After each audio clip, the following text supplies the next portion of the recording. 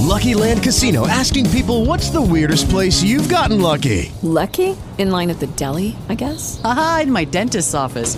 More than once, actually. Do I have to say? Yes, you do. In the car before my kids' PTA meeting. Really? Yes. Excuse me, what's the weirdest place you've gotten lucky? I never win and tell. Well, there you have it. You can get lucky anywhere, playing at LuckyLandSlots.com. Play for free right now. Are you feeling lucky? No purchase necessary. Void where prohibited by law. 18 plus. Terms and conditions apply. See website for details. This is Dominic Burns, the Director of Allies. Hi, I'm Eric England, the Director of Contracted. Hi, I'm J.K. Amalu, the Writer-Director of Aviation. Hi, this is David L.G. Hughes, Writer-Director of the film Hallball Suites. This is Anthony Alex from the Angry Mailman podcast. Hello, Stuart. Just a quick hello from Sarah Douglas. Hi, everybody. This is Mo Ali, the Director of Montana. Hey, guys, this is Ace Marrero from the movie Madison County. From page to screen. I did one the other week where it's an actor who I've met him once or twice, and we've just never podcasted. So he sent me a message saying, "Look, I've got a film coming out. Can we do a podcast?" I'm like, "That'd be amazing," because I've been trying to podcast with this guy for a couple of years. So we're faffing around trying to get Skype to work, and it wouldn't work because he was using an iPhone and his operating system wasn't quite new enough to install. So he sent me a message and he said, "Is there any other way to do it?" And I said, "Well, we could do it over the phone because I've got my Android phone, which now I can press a button and it'll record the calls. Not a problem. It'll be fine." So we chatted for about an hour and 10 minutes about everything. Really good show. Yeah. I went to edit it. I'm like, why is the file only 30 minutes long? And it's just halfway through, it had just stopped. Well, you can't check to see if it stopped because you got the phone stuck to your ear. Right. So I had to do it like please excuse this episode. He is not being rude, disappearing halfway through. Skype crap, You didn't want to just do your impression of him? I thought about it, but he's from Liverpool, so I don't think it would work. Yep. Well, and you didn't want me insulting him with my awful Liverpool accent. So. You could have done it. You could have been a stunt Scott Williams. You could have come in and you could have just like made stuff up and talked about all the films you're going to be in and all that. I'm going to remember that for next time. That's it, man. Yeah. John, dude. be a Londoner. John, be from Nottingham and all these places. There you go, man. Yeah. Always available. Exactly. But yeah, it's up and running now as the software. So yeah. I mean, have you lost many shows from Waxing? You had many technical glitches while you've been doing Waxing Cinematic, or have you been kind of lucky? No, overall, other than probably 3 times now, it's hit that, and it's always months apart, so it's always out of the blue. But for the most part, it's me forgetting to change the configuration. When we were shooting, we were recording everything video-wise, and then we subsequently haven't done anything with it, but which is, why we're going to do the Kickstarter campaign. But with the camera set up, I have to, make sure it's rolling and then make sure the recorder's rolling. And then we were trying to be sure that Stream with the Dot was up and rolling. And yeah, there were a couple times where I forgot to hit the button on the recorder, which is the most important thing of all, because really everything else was secondary. And yeah, about 10 minutes into it, I'm like, oh shit. All right. Well, and then that's when, I say, hey, welcome to Waxing Cinematic, as though we never missed a beat. No one knows anything about everything that was lost other than the people who tuned in on stream. So yep.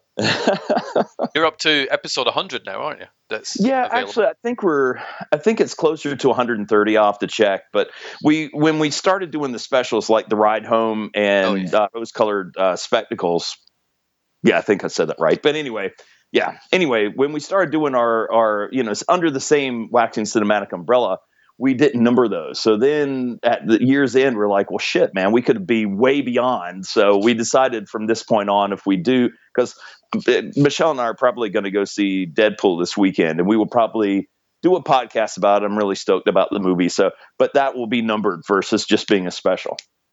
Yeah, Deadpool's awful. No, it's not really. No, I know somebody that watched it a couple of days back and he loved it. So, yeah, he says it's very good. It's very silly, a lot of fun, just pure entertainment. So enjoy. Does he come from a comic book viewpoint, or was this just he wanted to go? Okay. Yeah, I mean, he's not a big comic book reader as far as I know, but it's Fraser who's writing, directing Cops and Monsters. You'll have seen me chatting with him. Nice. He went to see it, and he thoroughly enjoyed it. He did say stay till the end credits because there is a post-credit sequence. So there you go. But no, he liked it. So, yeah, well, good, man. I've been a huge Deadpool fan, comic book wise, for a long time. And then when High Noon came out with the video game, which was to me phenomenal, that was what Deadpool. It embodied Deadpool in every sense of the word. The piece of shit that came out with was it Wolverine X-Men Origins? Yeah. So I think Ryan Reynolds is in that apologetic mode where it's like, no, we're not messing around. We will have a great Deadpool movie because it will be like the comics. And so it sounds like he's done it. And it's done well enough that they've greenlit a sequel. So there you go. Yep. Well, and I think this is going to usher in a whole new era of R-rated comic book movies because, and of course this has a lot of comedy. So I guess it's almost like, the Hangover superhero movie or something, you know what I mean? Yep. But, I think that was one thing that happened with The Punisher. The Thomas Jane Punisher, I think did well, but then Warzone was just awful. And I can't remember if it was rated R or PG-13, but regardless, they did so much stuff wrong. I guess it didn't really matter. But I think overall, the studios were afraid to do anything above a PG-13 superhero movie, thinking that people wouldn't show up. But now it's cool to be a nerd. It's cool to be a geek. It's cool to be into, all this, comic books and action figures and all this other stuff. So. They did the same with the Expendables 3, didn't they? They made it PG-13, and then, why is nobody going to watch it? Right. Because the people who want to watch Expendables aren't 12. Right. Right. They're like 40. That's right. They're our age, and that's the kind of movies that we grew up with. And I was glad that they came out with the third one, just because the second one to me was awful. And the first one was so good. And the first one really took me back to being a teen and watching those kinds of movies. And so, I'm glad they came out with a third one, and I hope they're done. But yeah, it was fun. Well, they keep threatening to do the Expendables, don't they, with the lady ones, which I think could work if you get the right cast in there. Yeah. Linda Hamilton, Sigourney Weaver, get all those, Cynthia Rothrock, put her in there because what she's been doing lately. Yeah. There's a bunch of sort of lady action heroes. Right. And I wonder if they would get Zoe Bell. I would hope so. If you've seen Rays, yeah. which was good. Yeah. Hey, now have you and I talked since I saw was it Bone Tomahawk? No, I did hear you talk about it on Waxing Cinematics. So I'm like, yay, you watched it. Yeah, dude, phenomenal. And the thing I've been stressing to everybody that I bump into and tell about it, don't go buy that trailer. Because the trailer looks like it's just going to be one big gore fest, and it's just like a Western slasher movie with bone tomahawks, and it's really not, man. It is a complete story, and there's so many cool aspects of it, such as I never heard any kind of scoring, no musical cues or anything until I think it was about an hour and 10 minutes into it, and then there was maybe one little 5-minute thing or whatever, and then it's right back to just stone cold, man. It's cool, man. I really, really enjoyed it. So did Michelle. But the trailer, it was late one evening, and we were looking for something to watch, and I saw the trailer, and it just looks so graphic. And I'm like, I don't know that I'm really. I want to see a story. I want to see something more than just a bunch of hack and slash. I wish we had watched it that night, but yeah, it was really, really solid movie. What did you think about the scene that Stu Miller went, I didn't think it was that bad? Yeah, that was, it was, anyway, I don't know how much of a spoiler you really want on here, but you remember the first maneuver, right? Where he's still upright. Do. And that was where Michelle was like going, oh, that's where I was doing it. I'm like, oh, come on, that's too much. Yeah, but then they flipped him upside down and hack and slash. And yeah, that was when even I was like going, holy shit, no, they're not. Oh, they did it. So yeah. Yep. Stu Miller does worry me. The fact that he's like, it's not that bad. It's how much worse could they have made it? I don't know. I've never met Stu Miller. I may keep that. Right. I may not meet him somewhere in case he's got a bone tomahawk on his wall like the alien skull in Predator 2. So, right. It's quite disturbing. I need to find. Yeah, he probably has that big throne made out of H.R. Giger's skulls, right?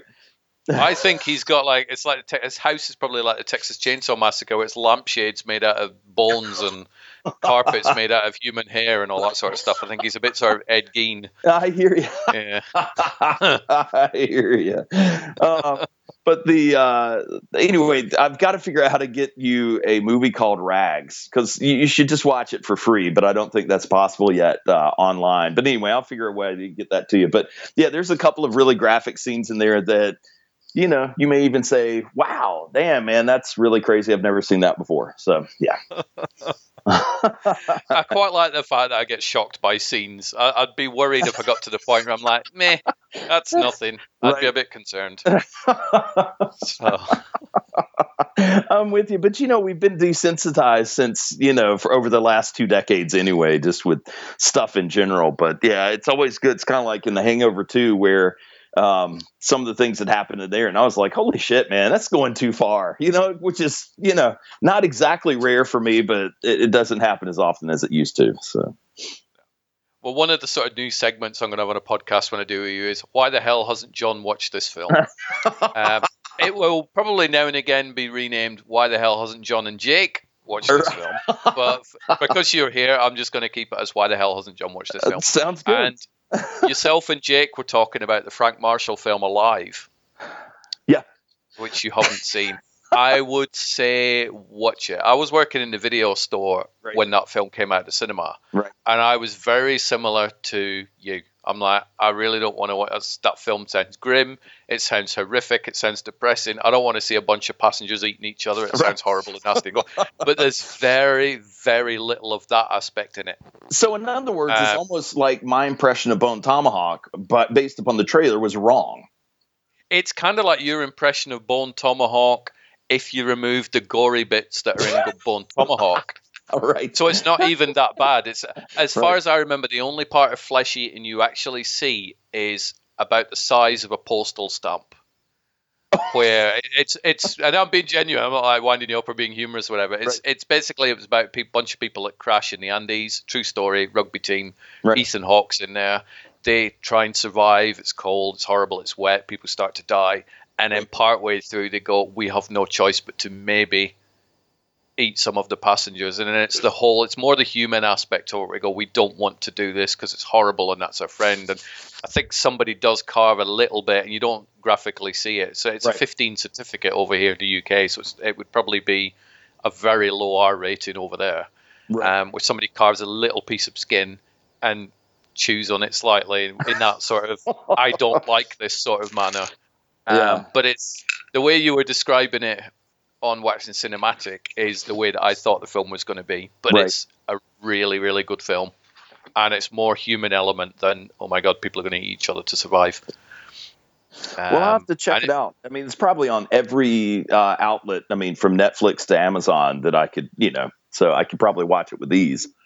Yes, definitely. Yeah, it's a sort of film that you'd probably be okay with your maybe some, not the youngest kids or whatever, but some of your elder kids would be okay watching it. It's not violent. It's nowhere near as gory as something like Seven, or It's probably about as violent as something like The Usual Suspect. Probably less than, actually. So it is a cracking film. Yeah. From the director of Arachnophobia as well. So that's the sort of scariness it is. So, yeah, but Arachnophobia was like horror comedy, wasn't it?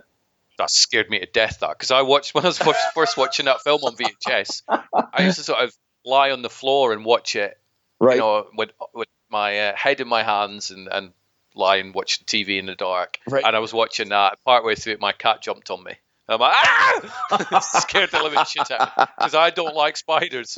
So to have something leap on your back in the dark while you're watching this film on your own, or so you think, it's not good. Yeah. So, you know, I started watching films with the door closed after that one. I hear you. I forget, there was some horror movie that I was trying to watch one evening, and the kids were in bed asleep, and I didn't want to wake them up, but I wanted to be able to hear everything, right? And I wish I could remember the name. I'll try to, go back in time in my mind and figure out which one it was, because it was a really cool horror movie.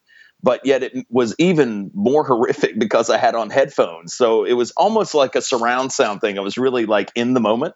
And yeah, that's one of the few times that I was actually startled by, something. So nice. Yeah. So, that's my why hasn't John watched this film thing. I'm gonna, whenever you guys mention it on Waxing Cinematic, you've not seen it, and you've done it a few times with various films, but I've never written them down. I'm gonna start writing them down, and some of them I'm sure I'll be like, don't watch it because it sucks. Right.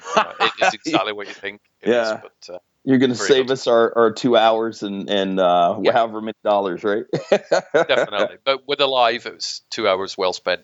So that's very good. Well, we'll have to check it out. And, I was thinking, what makes horror so horrific? Because if you go into a horror movie, you're expecting horror.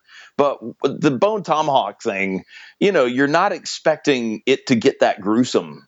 And so is that what makes, like when you add something to, like something so horrific to a genre that is not, because Westerns are normally pretty tame. You and I grew up, and everybody else, like who likes the original kind of style Western where, they get hit and it's either red blood, like red paint that looks really cheesy, or they just grab themselves and double over and fall over. And so, it's just, I think we are conditioned not to have that kind of violence in a Western. And you even look at Tombstone, which, was pretty violent. But on the other hand, it was, it wasn't gratuitous. To me, it was just revenge made sense. But, Bone Tomahawk, it's just, I don't know, everything happens so quickly and so horrifically. There's no warning. It's just like you come around the corner and holy shit, I can't believe they just did that. So, yep. I think if you tell people that a film is going to A, scare them, B, be really graphic and horrible, right, or even that it's a horror film, I think you're kind of spoiling it to a certain extent. Yeah. Some of the best horror films that I've seen have been people saying, watch Martyrs. And I just go, okay. So I'll put it on, press play, and it's like, whoa, where did this come from? So if I don't know it's a horror film, it tends to freak me out a little bit more. Yep. I agree, man. It's it's the same as comedies. If I give you a comedy and go, oh, I watched it last night, it's the funniest thing I've seen for ages, I'll laugh nonstop for 2 hours. I'm kind of cutting the legs off the film because you're going, go on, impress me, and it probably won't. So some of my favorite movies, and this was from the cinema, like over the last 2 decades, were ones that someone said, hey, you know what, don't expect, go further down on your grading scale and then you'll be happy with it. And I went in there with realistic expectations, but I still remember, and I know I've talked about this on Waxing Cinematic numerous times, but going to see True Lies, I was expecting the next Terminator movie without the Terminator, And so it's like, what the hell, man? This is comedy. This is stupid. I'm irritated, And then, once I knew what it was, then I watched it later and I was like, okay, you know what? Second viewing, I get it. I know what to expect. And it was actually good. And I bought a copy. Same thing with the awful fourth Indiana Jones movie, The Crystal Skull. Saw it in the movie theater and I was like, wow, this is a steaming pile. I cannot believe that I set my kids' expectations up by watching, like the 3 nights prior to going to see it in the theater. It was like we watched the original trilogy. And so we were all expecting awesome. And then it's like, what the hell is this? I don't know. I'm sorry, kids. Oh, my God. And then but watching it with my dad like a year and a half later, and I knew what to expect. And we just sat back and laughed at the stupidity. So there were still moments that were just over the top. But overall, I didn't cringe, but maybe twice. Indy 4 went the way that thankfully Star Wars 7 didn't. But that could have, that could have been another prequel, couldn't it? But thankfully it wasn't. Well, I think the fact that George Lucas had nothing to do with it, so there was no cutesy pit droids, no gophers, no, there's just, when you start blending your movies, where it's like the little gopher or whatever it was sounded like a pit droid laughing at what should be Indy soup at that point. So, that's how that movie should have ended. Bam. Exactly. So I've watched how many films? I've watched 4 films over the past few days because we will get on to New York in a little bit. But, nice. One of the films that I watched in the States was a film that's been critically hammered by everybody. Absolutely, I've not come across anybody else who went, you know what, I really enjoyed that film and it made me laugh. And it's the Adam Sandler film Pixels. I have yet to see that.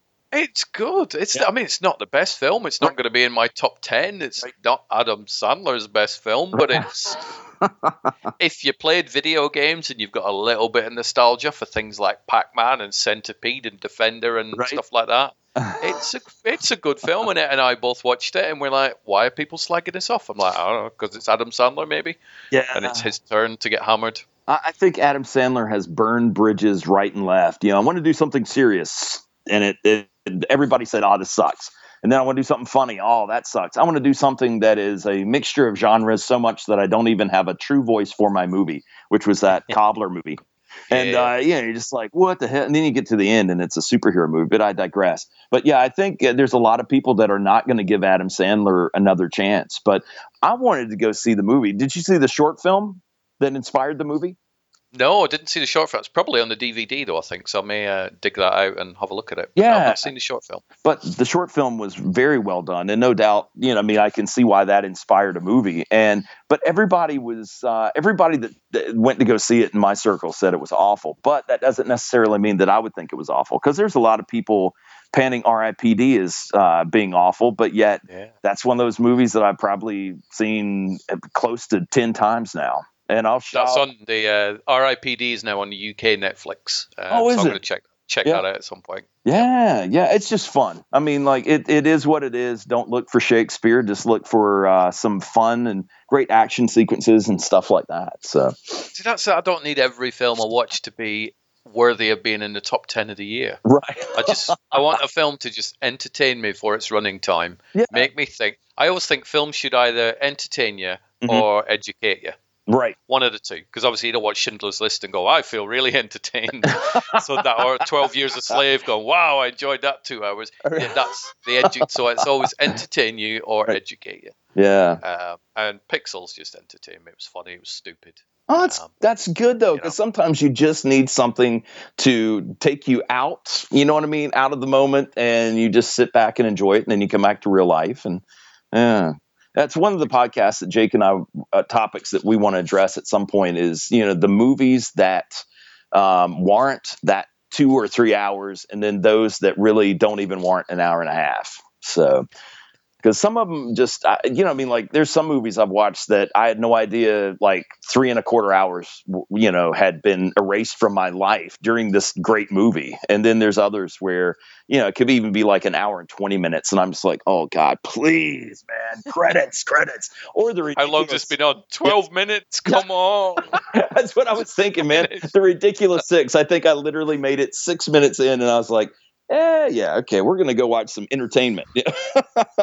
I made it 40 minutes into that piece of crap. So, I admire that, man. That's, I wouldn't admire it. That's just stupidity. I think it's making it 40 minutes into that.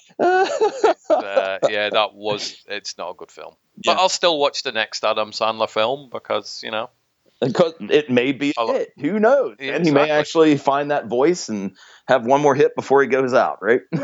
Exactly. I was chatting, sort of tangenting slightly onto New York. I was chatting with the staff of Jay and Silent Bob's Secret Stash, and I gave Walt a signed Escape from New York comic that I'd picked up. So I thought, here you go, got your present. And we were chatting about Escape from LA, and he said, what's your take on Escape from LA? I said, it's not the best film in the world, but I would rather watch a really, really crap Snake Plissken film than not watch a Snake Plissken film. Right. In the same way with Indiana Jones, if they go, do you want another one? You go, yes, please. And you get all excited and you watch and you go, that kind of sucked, but I liked being with that character again. Right, so, yeah. So that was my take on that one. And I wonder what was scarier, the movie, and this is Crystal Skull, like the movie overall, or the fact that you almost thought the hat was going to be passed to Shia LaBeouf. You know what I mean? That was like, No, man, we're not going to reboot this franchise. So especially to him. Yeah. We'd rather have like antique Indiana Jones than Shia in the lead there. So exactly. I mean, Shia LaBeouf's made a couple of decent movies like Disturbia, and that's pretty much all I can think of. But he's done a couple of decent ones, but it's like, no, don't. Around that time, he was just being really annoying and everybody didn't like him. So it's like, don't do it. Put the hat down. Yeah. And thankfully, he didn't pick it up. So, well, it's one of those things where I admire method actors in a way. I mean, like there's a acquaintance of mine who did a movie about John Wesley. And this guy literally for the entire month and a half they were filming, he spoke in an English accent, and he was John Wesley. I mean, like even sitting around at lunch, and he would speak in the King James English and whatever else, man, and some of the other people who can turn it on and off, and they were like, wow, man, this guy's losing it or whatever. But I mean, he was spot on during the entire movie, very consistent. But these people like Shia LaBeouf, that's like, yeah, I'm going to do a movie on, shooting up heroin and doing 8 balls or whatever the vernacular is. And so he's out there actually hanging out with gutter dwellers, shooting up and experiencing the life, which he probably just should have watched a movie or YouTube or like driven by, you know what I mean? But that kind of stuff. And it's like, yeah, I want to be whatever. Just his experiences, I think he's trying to make up for a good childhood. I don't know, man. But I mean, it's like, dude, you don't have to do this, No, just act. As Laurence Olivier says, just act. Right, right. Because, I mean, I remember back in the day, there was some movie that Mickey Rourke did before he went through all his plastic surgery. So it was like the early years of his acting career. And there was some scene where he was supposed to punch this guy in the jaw and knock him backwards. And damn if he didn't knock him off his feet. And I'm just like, who the hell wants to work with somebody like that? Pull your punches, man, Yep. Unless you're doing the Expendables, and then I guess it just doesn't matter. Yeah, exactly. I mean, you listen to some of Stallone's stories, he's like broken every bone in his body, I think, with doing his movies like over the years. The acting Evel Knievel, There was a story here in London last week where Jackie Chan was filming a movie. Yeah. And part of the movie was an exploding bus. Yeah. And they blew it up, but they'd not really warned the residents that much that it was going to happen. So obviously the residents are like, shit, terrorists, because 10 years ago there was a terrorist attack in London where buses exploded. So it's like, holy shit, what's that? And it was just Jackie Chan blowing the bus up for it. Right, so, right. Man. That made the papers. Yeah. Well, I mean, periodically people will set off fireworks, and we live in a residential community, right? And so there's not a lot going on. We have a hospital that's not too far away.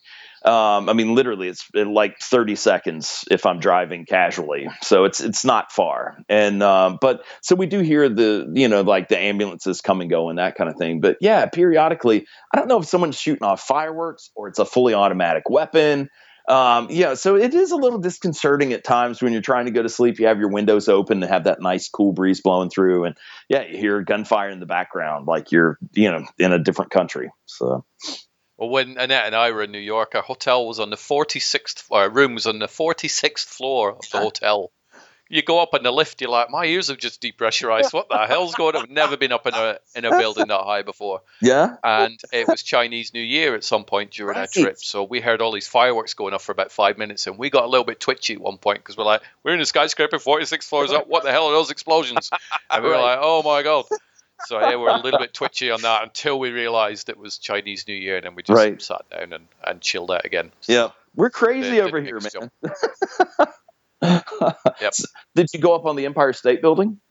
We didn't go up it, but we sort of stood below it, and I've got a lot of video footage and stuff like that. So we managed to check out all the buildings and stuff, but we looked at it and thought, well, that's going to take like 2 hours to get up there and come back down, and let's just do some other stuff, and then maybe we'll come back. Yeah. But, it was cool. It's a nice view on a clear day anyway. I think there was a friend of mine that went up there and it was like all cloudy. It's kind of like my experience with the Golden Gate Bridge in San Francisco. The only time I've been out there, and my dad, this was when I was a kid, and he drove right out there and he's like, okay, there's the Golden Gate Bridge. Fog. So yeah, the view's better on a clear day on the Empire State Building, but it's the nostalgia of going in and then getting on an elevator that's super fast yet super old. It's kind of cool. There was no King Kong there though. I was looked up and I'm like, he's not there. That's when America's finally sold out. It's like, yeah, we're going to put Kong on the Empire State Building, which I think would be kind of cool. I don't know why anyone would be opposed to that. Yeah. So, but no, there was no King Kong. But yeah, we did check out the Star Wars exhibition. Where was that? Times Square. It was on one of the sort of like a theater type thing where they had this, and we looked at it and thought, well, if the weather's kind of sucky, then we'll go do some indoor stuff, and it kind of was. So we thought, we'll go do a Star Wars thing. Right. So we got in, and it was $25 per ticket. But I thought, you know what, it's kind of Star Wars. We're going to see all the original costumes and stuff, so let's get it done. And he went, "Oh, you're not allowed to video in there." I'm like, "What?" And that's like the death knell for me. Somebody's like, "You're not allowed to record it for posterity." I'm like, "I don't want to go in then." But he said, "You are allowed to take pictures though." So Annette had her Galaxy tablet with her, so I'm like, "Well, let's use your camera." So I took pictures of everything, like. Right. I might as well just been able to film it, the amount of coverage I got. So I've just finished turning that into a video, a 4.5-minute video with voiceover and a nice little bit of music and stuff. So I'm going to try and get that online over the weekend. Dude, I look forward to seeing that. They had all the costumes. BB-8 was in there and 3PO and all of them. About 450 Natalie Portman dresses. Right. Like every single costume change she had seems to be in there. Yeah. Did they have every version of 3PO from the silver leg version to the naked version to the red arm version? They only had one. Yeah. We saw one 3PO who stood next to R2, and R2 stood next to BB-8, and that was it. Yeah. So they had pretty much they had weapons there, so I took pictures of all the weapons and stuff, so you could check those out. Yep. Because I thought of you when I saw the glass cases. I'm like, I'm going to make sure I get pictures of these, and blah blah blah. So it's, I don't know how many pictures I took, but it was quite a lot. So I've turned it all into a video, and I may be requesting some high res images of the gun. So I started looking at how to create my own, not with an actual Mauser, but there's a company that does a knockoff version of a Mauser that's still metal, but yet it won't fire. It's like a stage prop. It's just a little bit. I think it's either a little bit bigger or a little bit smaller than the Mauser. So you have to customize some different parts. But I mean, pretty much that's my goal for 2016. Kind of a sad goal. But on the personal side, I would like to build my own Han Solo pistol that really looks legit, And because I don't have anything worthy of a glass case right now. But that would be pretty cool. And then, of course, I'm still after a legit version, even if it's the airsoft version of the of Deckard's pistol from Blade Runner. Yeah. So, But no, I shall send you the high-res pictures by email, because I think I've maybe only got about 4 or 5 pictures of the weapon, so I can zip those up and send them over to you. Yeah, that sounds awesome, man. But it is kind of crazy that you can take pictures, but yet you can't shoot video. So what's the difference? If you shoot every angle, what's I don't know. I mean, what do they think? People aren't going to go in there and see it? Because even 4K video, that's not like seeing it in person. There's just a magic in the air, right? I know, that's the thing. It's like I did go in there to see the costumes, but I didn't really. I went in there to be in the same room as the costumes and see, that sort of thing. If I want to see the costumes, I'll just watch the Blu-rays. Right. And go, oh, look, a Stormtrooper outfit. But to sort of be in the same room as them and go, that's pretty cool. Yeah. I like that. So I could easily, on the tablet, because I had no issue holding this 10-inch tablet and me taking pictures, right? I could have just hit the video button. They wouldn't have known. Right. Yeah. How would they know? Yeah. They couldn't tell. But I didn't, because I thought, well, no, I want to get proper shots if I'm doing it. But I'll stick to the rules because I don't want to get chucked out. So, yeah, right. And then everything deleted from your phone, sir, right? Yes. It's like, no, that's got my whole trip on there. So we did that. Yeah, Chewbacca was there with Han Solo. Yeah. Pretty much everybody I could think of. The costumes, Bosch, where the Princess Leia bounty hunter, she was there. The crappy power droid things from Phantom Menace, Roger, right. All this sort of stuff. So, various stormtroopers. They had 3 of the costumes from The Force Awakens. So they had Rey, Poe Dameron, and John Boyega's character Finn. That's why I've forgotten his name there. So they were there. So that was kind of cool. You know that the Apocalypse in the new X-Men movie, that's the actor who plays Poe in The Force Awakens. I thought that was kind of funny. Nice. Yeah. Yeah, he's everywhere at the minute, isn't he? Yeah. And Ex Machina, they was the bald bearded guy in that. So the crazy scientist. So. Yep. And then the other guy was from Star Wars as well. So it was 2 of those from The Force Awakens. The other guy was General Hux or whatever, wasn't it? Oh, that's right. Yep. It's funny seeing different actors in lesser known like movies, that or TV shows that suddenly start popping up everywhere.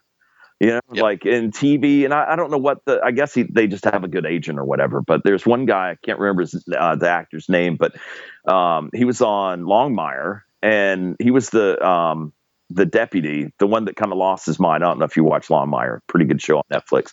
But anyway, and then he showed up on 3 other TV shows. And so it's just kind of, I don't know which one are going to, I guess they could all be reoccurring, and he'll just work one place a little bit and then go up to Canada and then, back out to LA or whatever, and, just have a really good year, but kind of cool. Or to be in demand that much. I would love it. Yep. Hey, so do you guys have iHeartRadio over there? Ever heard of that? We do, and From Page to Screen is actually on iHeartRadio. Okay, that's another thing you can include in the email. We won't board the listeners, but I know what your question is, and I know how to answer it for you. Awesome, because that was one of it's crazy how things work. But this morning I'm listening to the local radio station after dropping Abby off at school. I'm coming home, and they say, "Hey, yeah, we're on iHeartRadio," and I'm like, wonder how to get us on iHeartRadio. So. And of course, Jake had never thought about it. That was my first text. And now, there's no need to search for other, man. I have the knowledge bank. So you do indeed. So, so remind me about that when we've finished, and then I shall tell you how to do that one. It's very easy. Well, it must be easy. I did it. So there you go. Oh, that kind of works. So New York wise, we also saw Bruce Willis. Oh, well, really? I say we saw Bruce Willis, right? And I sat in a chair, and Bruce Willis and Laurie Metcalf, who's Sheldon's mom out of The Big Bang Theory, they sat on stage and entertained Annette and I for an hour and a half. Gotcha. So it's not so much saw Bruce Willis. We're like, Bruce, Laurie, entertain us, please. Tell us a story. And for the hour and a half in the theater, they were performing Misery, the Stephen King man. How story. It was really good. It was really, really good. $79 per ticket. Yeah. But we thought, you know what? Annette wanted to see a Broadway show anyway. It'd be kind of cool to go see Bruce Willis doing Misery, because I quite like the film. So the story I was fine with. It ain't a musical, which is good. And it was really, really good. So Bruce Willis played the role that James Caan did in the film. Laurie Metcalf had the sort of meteor role, because she was playing the Kathy Bates and the raving psychopath role. But it was really good. It was just kind of weird being in the same room as Bruce Willis while he just entertained us. How big a crowd was it?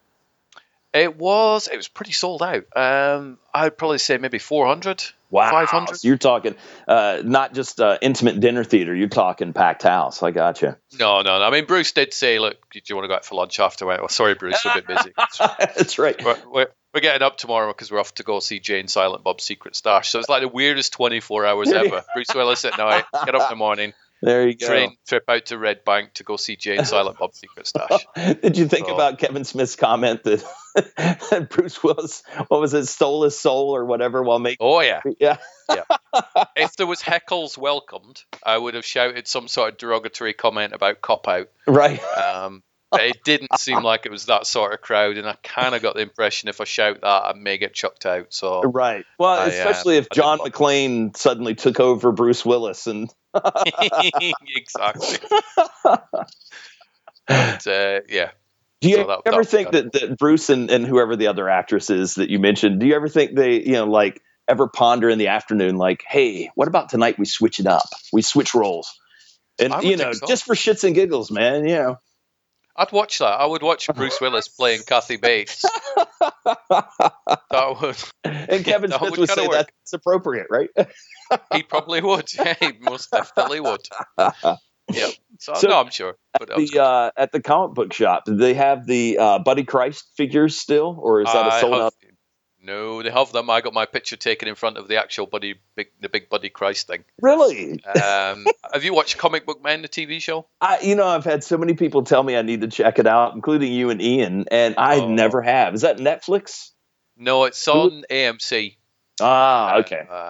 But bearing in mind that I don't get AMC here in the UK, you can work out how I managed to watch that one. But yeah, because the show just isn't on over here. Right. But I'm such a Kevin Smith fan. I'm like, I need to see this show. So, I set up an elaborate series of telescopes to watch it from this small house in Massachusetts somewhere or whatever. Right. But no, we went into the shop. It looks really weird because we found it, but nobody in the town had heard of the shop. We're like, we're looking for the comic book shop. Oh, I don't know where that is. Really? It's got its own TV show?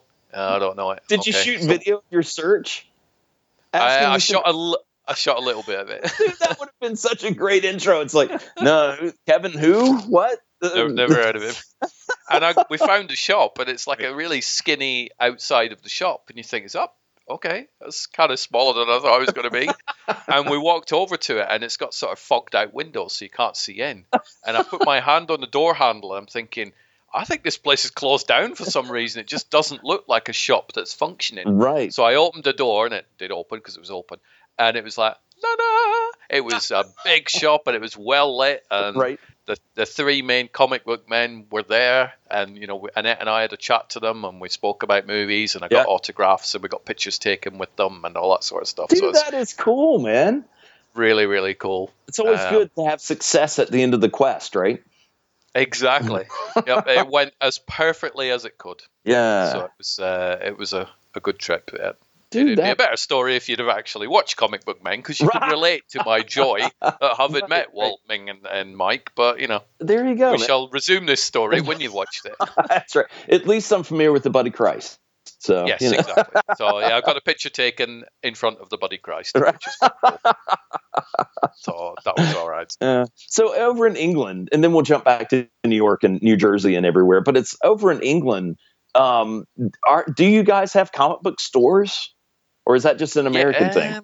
No, we have a few. There's a chain called Forbidden Planet, which will pretty much do the comic book stores. Do they have the robot? I think they've got it on their picture. Oh, okay. Or they used to, the Robbie the Robot. Yeah. Yep. And whenever I see Robbie the Robot, I have to actually, you can't see this, but I actually put my fingers together, so I only have 3 fingers, and do my hands back and like wobble a little bit. Yeah, man, it's an old habit, just because I'm such a robot fan as well. So anyway, but yeah, carry on. Who's your favorite robot cinematic? Wow. Cinematic. Obviously that's one you want to like ponder on, but just off the top of your head, it's like, right, who is it? It'd be R2-D2. He is such a badass and uses so much profanity that no one ever catches on screen, and yeah. So that's that's another goal, probably maybe for 2017, is to build my own R2-D2, because I have a couple of R2-D2s in my office, but they're much smaller. And yeah, man, I mean, it would be awesome if it would light up, but it doesn't even have to light up. Just have an R2-D2 full size in my office would rock. Nice. I'd probably more likely build an R5D4, which would then blow its gasket while I was driving. So, that damn motivator. Yeah, exactly. What about that one? Yep. My favorite robot is the old Bob from the Black Hole. Oh yeah, voiced by Slim Pickens. Dude, that is. I was so excited. This was years ago when I decided we were going to have a really big Christmas. This was the first Christmas after my wife had left, and I was like, you know what? And plus, I was working at a studio called huge game changer, and I was like, you know what, this is going to be a themed Christmas where everybody's favorite movies, I'm going to get props and stuff and whatever, for the kids, so they'll open it up. And so anyway, then I bought a couple of things for myself, and one of them was the Black Hole, and they only make it on DVD, and that did not even make my Blu-ray list. It should have, because even though DVD is probably pushing the special effects, it's still cool, man. But yeah, that it would be a cool robot to have, especially if you could actually have the Slim Pickens voice coming out of it. Oh, hell yes. And then get a Vincent.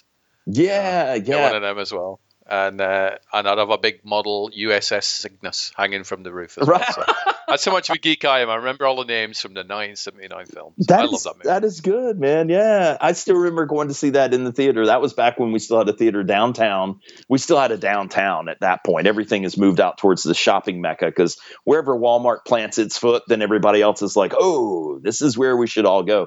So yeah, the downtown is, if I ever want to shoot a zombie movie, it's probably a great place to shoot it. But yeah, it was just a cool theater. It had the balcony and just such a classic kind of venue. And then, everything moved out and there wasn't enough parking. And that was also where I saw Star Wars. And the building itself, and here I am just waxing nostalgic, but the building itself started falling apart. The balcony fell in, And the last time anyone went in there that I know personally said that you could, if you went into the center of the theater and looked up, you saw sky. So God only knows. It's a death trap now, I'm sure. So, wow. Yeah. Well, yeah. Hopefully people were watching Twilight when it fell in. Probably the sparkles. Exactly. And that is what they call natural selection, isn't it? Yeah. So, taking out a bunch of Twilight. It's almost like maybe they should be, hashtag Twilight Twatters. Would that work? It should be. Yeah. I think it does. It does work. We'll make it work. It's fine. Even if it doesn't, it will. Yeah, man. Well, it's funny, the joke on the set, this was back early last year. I started saying, like anything that would go wrong or was shocking, I'd be like, hashtag damn. And so anyway, and then I tried to infuse that into a few tweets or whatever, and it just never went anywhere, which is fine. It's not surprising. But then later on, suddenly it was like a few people are like, hashtag damn. And so it was almost like a little mini resurgence, and then it went back under. But yeah, so maybe hashtag Twilight Twatters will actually, pick up even more. Maybe. I think we also do need I can't speak now. Hashtag waxing cinematic, which I've already mentioned, and hashtag damn can come back as well. As long as it's not hashtag damn waxing cinematic, because then you're doing something wrong, aren't you? There you go, That's the man. case. What was the name of the band? Primus. I don't know if you remember them, but their slogan was "We suck." And people from the audience would be like going, you suck. But anyway, they were really good, very talented musicians. So it's kind of like the movie Rags, which I have a small role in. Vanelle's she's like the main star. And it's a horror movie. And so anyway, but I mean, like, some of it is just really gruesome, twisted. There's some really bad acting from one actor who has a very... Is it you? No, man, my role was small enough that I look over my shoulder, I walk up to the door with my gun, and then I'm not saying what all happens on the inside, but but trying to break my wife out of crack den, and, but anyway, so I told Michelle, because Michelle found out I was in it, and she was like, oh my gosh, I've got to see it. I said, no, you don't want to see it. Yeah. I will now. I'm going to watch it. So anyway, then I told Cameron's girlfriend the same thing because I posted some stuff on Instagram, and she was like, what is this movie you're in? I'm like, it's Rags. You don't want to see it. Oh, yes, I do. So I think maybe my next movie, that needs to be the campaign, the movie you don't want to watch, and just see what happens, man. It might become, jump way on up there on the indie charts. People will watch it. It's crazy, isn't it? If you go, don't watch it. Seriously, don't watch it. People want to watch it. It's like, don't open the box. Don't open the box. What do people do? Open the box. Yep. It's that mentality. Don't tell me what I can't watch. It's that John Locke. I'm going to watch it. Okay, thank you. Yay. Yeah. So maybe that needs to be the new slogan too. It's like, hey, don't listen to waxing cinematic, kids. Oh, So anyway, it has an NC-17 rating. So, sometimes I forget to check that explicit content button, and I'm like, oh shit, man, what have I done? And then periodically, I do that with my horror one, because that's pretty much the only show that's got quite a lot of swearing in it compared to the other ones that generally doesn't. And now and again, I forget to click that tag. Yep. And then there's John Smith sitting in that office cubicle listening to it at full blast, and yeah. But at least somebody's listening to it. If somebody says you didn't tick that tag and you swore, you go, thanks for listening. It's nice to know that one human being is actually listening to the podcast. That's right, man. Any reviews are good reviews, right? Exactly. So back to New York, man. What else did you go by the toy store that is no longer open? No, because it's not there. Toys R Us apparently bought it last year, and they closed it down. So that was a shame. So we thought, well, is there any point in finding out where this building is that isn't really there anymore? So we're like, you know what, skip it. I wonder if Toys R Us removed the big bear and the big letter blocks. But whatever, what was that called? The big blocks that had letters on. As a kid, you'd play with it, and it's like, hey, that's an A. Hey. Alphabet blocks. I don't know. Thank you. That sounds a lot better. Hashtag damn blocks. Yeah, no, that's right. But they used to have those out there, so you could have, jumped up on the bear's lap or something, and See, now you tell us. You could have told me this a week ago while I was there. Yeah. But now we tracked down the Ghostbusters skyscraper where Zool is having a good old battle. There's no gargoyles there, though. It's like, what? Really underwhelming looking building. We'd seen it a couple of days before, but we didn't know it was a Ghostbusters building. So we looked it up online. There's the address. It's 55 Central Park West, in case anybody wants to go. Right. And we just looked up and thought, okay, that's over to the Ghostbusters building. I'll take your word for it. I don't know why the filmmakers would have thought that's the building we need to use. It has to be that one. I'm guessing somebody went, do you want to use my building? All right. And I think it was probably that sort of, I won't charge you. Brilliant, we'll use yours. That is the deal maker. No matter what your budget is, it's like, hey, you can use my place for free. Damn, man, we're going retro. We're going to change a little bit of the flavor, and this is awesome. So, yeah.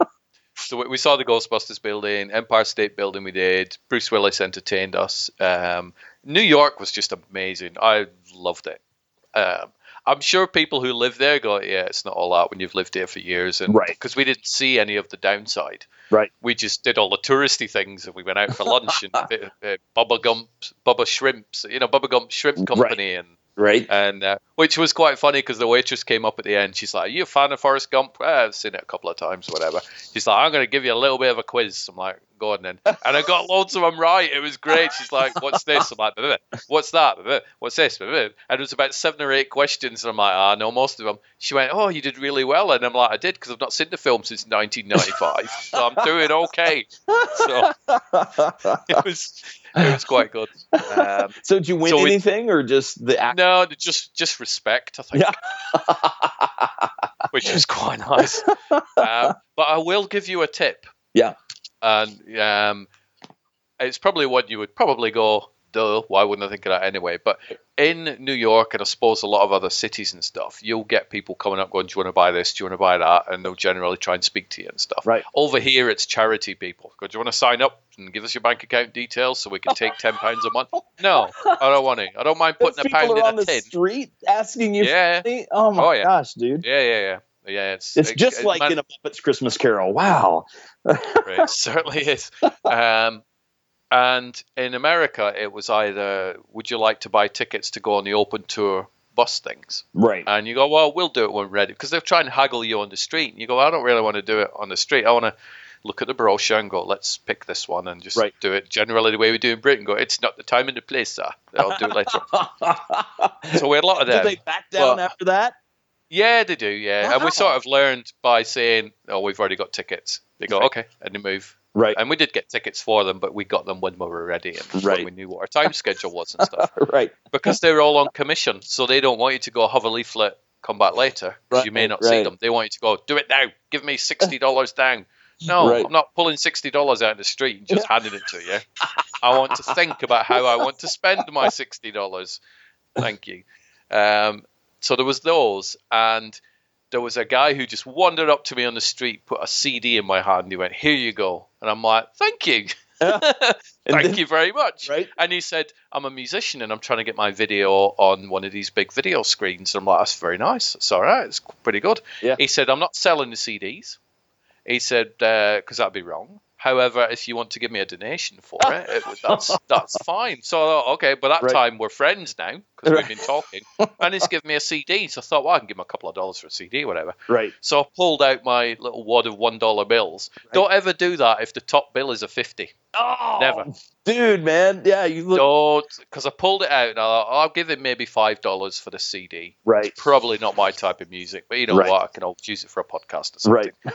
And it's helping somebody. Pulled it out, $50 on the top. He went, oh. And I'm like, no, is he not having it? I said, look, and I started to count down for the ones. He went, no, I've got change for 50. I went, no, I'm not giving you a 50. He went, well, I've got change. He said, I'll give you 40 back. And I'm like, oh, do you know what? Okay, fine. So he gave me the 40 back. Another one of his mates comes out, sticks another CD in my hand. He's like, oh, you're going to give... I ended up spending $25 on 3 CDs. It's like, I don't really want them. Because the third one, I said, look, I'll give you $5. We gave him 10. I'm like, look, I really didn't want to give anybody anything, to be honest. Right. Oh, so don't ever put your 50s on the top. Right. Don't do it. It was not good. So, yeah. So from then on, it was like, put the 50s in a separate pocket. There you go. The smaller notes in the other pocket, so you know exactly which pocket to pull out. But it was kind of crazy. I think it was my first trip out to LA, and my great aunt gave me this little like leather wallet-like contraption where one loop goes over your belt, right? And but the bulk load of it just hangs inside your pants, right on the side or wherever, right? And that way, that's where your 50s and whatever go. And then you have all your your 100s. You have all your $1. Hey, if only. Yeah. There you go, man. But yeah, so that way, even if you're mugged, they probably aren't going to find it. My parents, everybody, when I was going out to LA for the first time, everybody was like, oh my God, you're going to die. Really? I don't think so. But then my cousin who lives in Beverly Hills wanted me to meet the lady who used to clean her house, and they got really close. Man, we were downtown, like in the sketchiest section of LA. There were like Crips on one corner, Bloods on the other. And when we got there, we went in and I was like, man, I really don't know how I feel about this because I really don't want to die. I had so many people saying I was going to die, and I was like, I will not. And then, so anyway, we get back in her car and she said, okay, on the way out of town, we're going to run every red light because we don't want to get like hijacked or carjacked or whatever. And we were in a black Porsche. That didn't help any, but yeah, man, she was sailing out of there. And so that was my downtown LA experience. But I did have all my money tucked into that little pouch. So even if I had died, somebody would have gotten that money, not my attackers. So yeah. I always separate my money. Yeah. So I never have it all in one pocket. I also leave a little bit in the hotel room safe as well. Right. So if you separate your money and somebody's like, give me your money or I'll blow your head off with this Magnum 44, you go, right. Piss off, Dirty Harry. I'm not having none of that. And you just hand him all the money in your pocket. You go, there you go, it's all my money. And then you still got some. So, right. That's one of the things that I do. But thankfully, I've never been mugged. I must have one of those faces. It's like, A, he's either got no money, so it's not worth the hassle. Or B, we're not going to mess with him. He looks like he could kill John McClane and the Predator. I don't know. Maybe I'm hoping it's the second one. But it's the mustache goatee thing, man. I think people are like, oh, respect. When it is. Yeah, when you're clean shaven, it's like, you're a banker. You have something to hide. You have money in your pockets, whatever. But yeah, the more like a hobo. But you go too close. Not that like your hair isn't out like mine was, but it's like the more I look like a hobo, kind of like the dude from Boondock Saints. What was his name? Yes. The funny guy. And anyway, yeah, the more I look like him, it was like people would like give me a wide berth, which was awesome. But then eventually I started being stopped by all those people going, "You need Jesus," and they'd be like passing me flyers everywhere I went. So anyway, there's a balance to be had. So there is. But a few people, when they said, "Oh, you're going to New York? Oh, watch, you might get into trouble," and "Oh, you're not worried?" I'm like, no. Why? Nicest people in the world. I mean, I'm sure there are areas in New York, just as there are in any places, where you don't want to go walking at 2 a.m. with no torch or whatever. Right. But or take that shortcut down the alley. Yeah.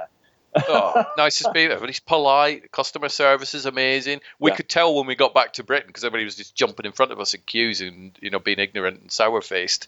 But everybody, New York, I really loved New York. Dude, that is cool because New York used to be like what you're describing over in England back before the Twin Towers fell.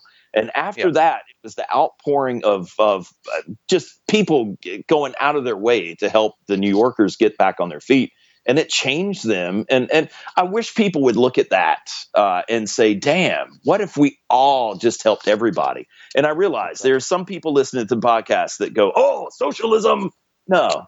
If you help everybody the way you're supposed to help everybody, then I think the world would be a better place. But that's just me. Yeah.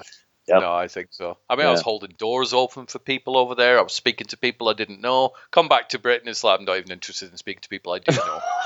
Okay. You go to New York or a lot of places in the States. You're like, how are you? And you go, I'm fine, thank you. How are you? You go, I'm wonderful, thank you. Have a nice day. Right. You go to Britain and you go, how are you today? Go, what the fuck do you care? And you're like, what? Like you give a shit. And then they just trample over your corpse. It's like, give me a break. But then they do it very politely, right? Excuse me, as they shove you out of the way, right?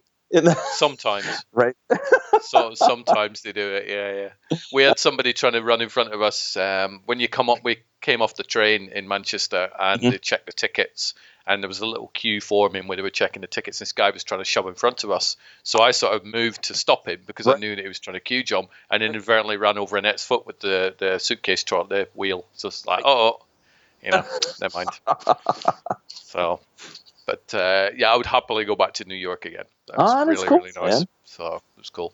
Well, one of the things that was on Elementary, the TV show, Sherlock says that, New York is probably I can't remember how he described it, but in essence, like the best city in America, but it can't compare to England. So you disagree a little, huh?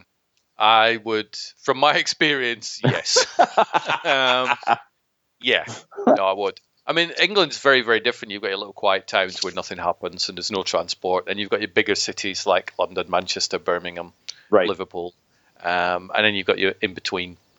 But New York wasn't as chaotic as I thought it was going to be. It was very busy, but it seemed to be sort of organized, chaotic. I don't understand the traffic laws over there. I don't know whether this is like New York has its own ones or whether it's just a state thing. But over here, we have a little button that you press. And you wait until the red man changes to a green man. Right. And when the green man's on, you can cross the road. And it's great. Nobody else is allowed to cross that other than people. Right.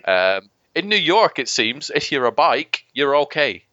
You can just tear through. And the amount of people, I actually saw some guy get hit by a bike. Right. He's like thunk it, just knocked him over. And the guy just picked himself up and carried on. Over here, there'd be a half-hour argument after that. I'd be like, how dare you, you scumbag. But yeah, it's kind of weird. You can cross the road, but you still got to watch for even the taxis and stuff we're going through. You're like, what's all this about? Well, yeah, people are going to get hurt. With taxis, I remember being up in New York with a friend, and we were like, waiting for the light to change so we could cross the street. And she kept looking over her shoulder, and then she was like, we need to step back. And I was like, why?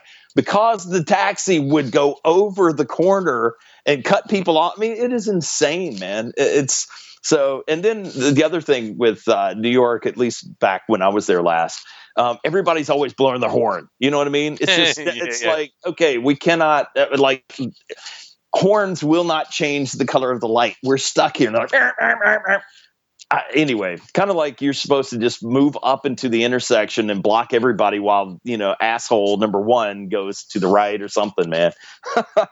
That's still the same in New York. I've never heard so many horns. I thought it was at like a droid convention or something like that. It's like, what the hell?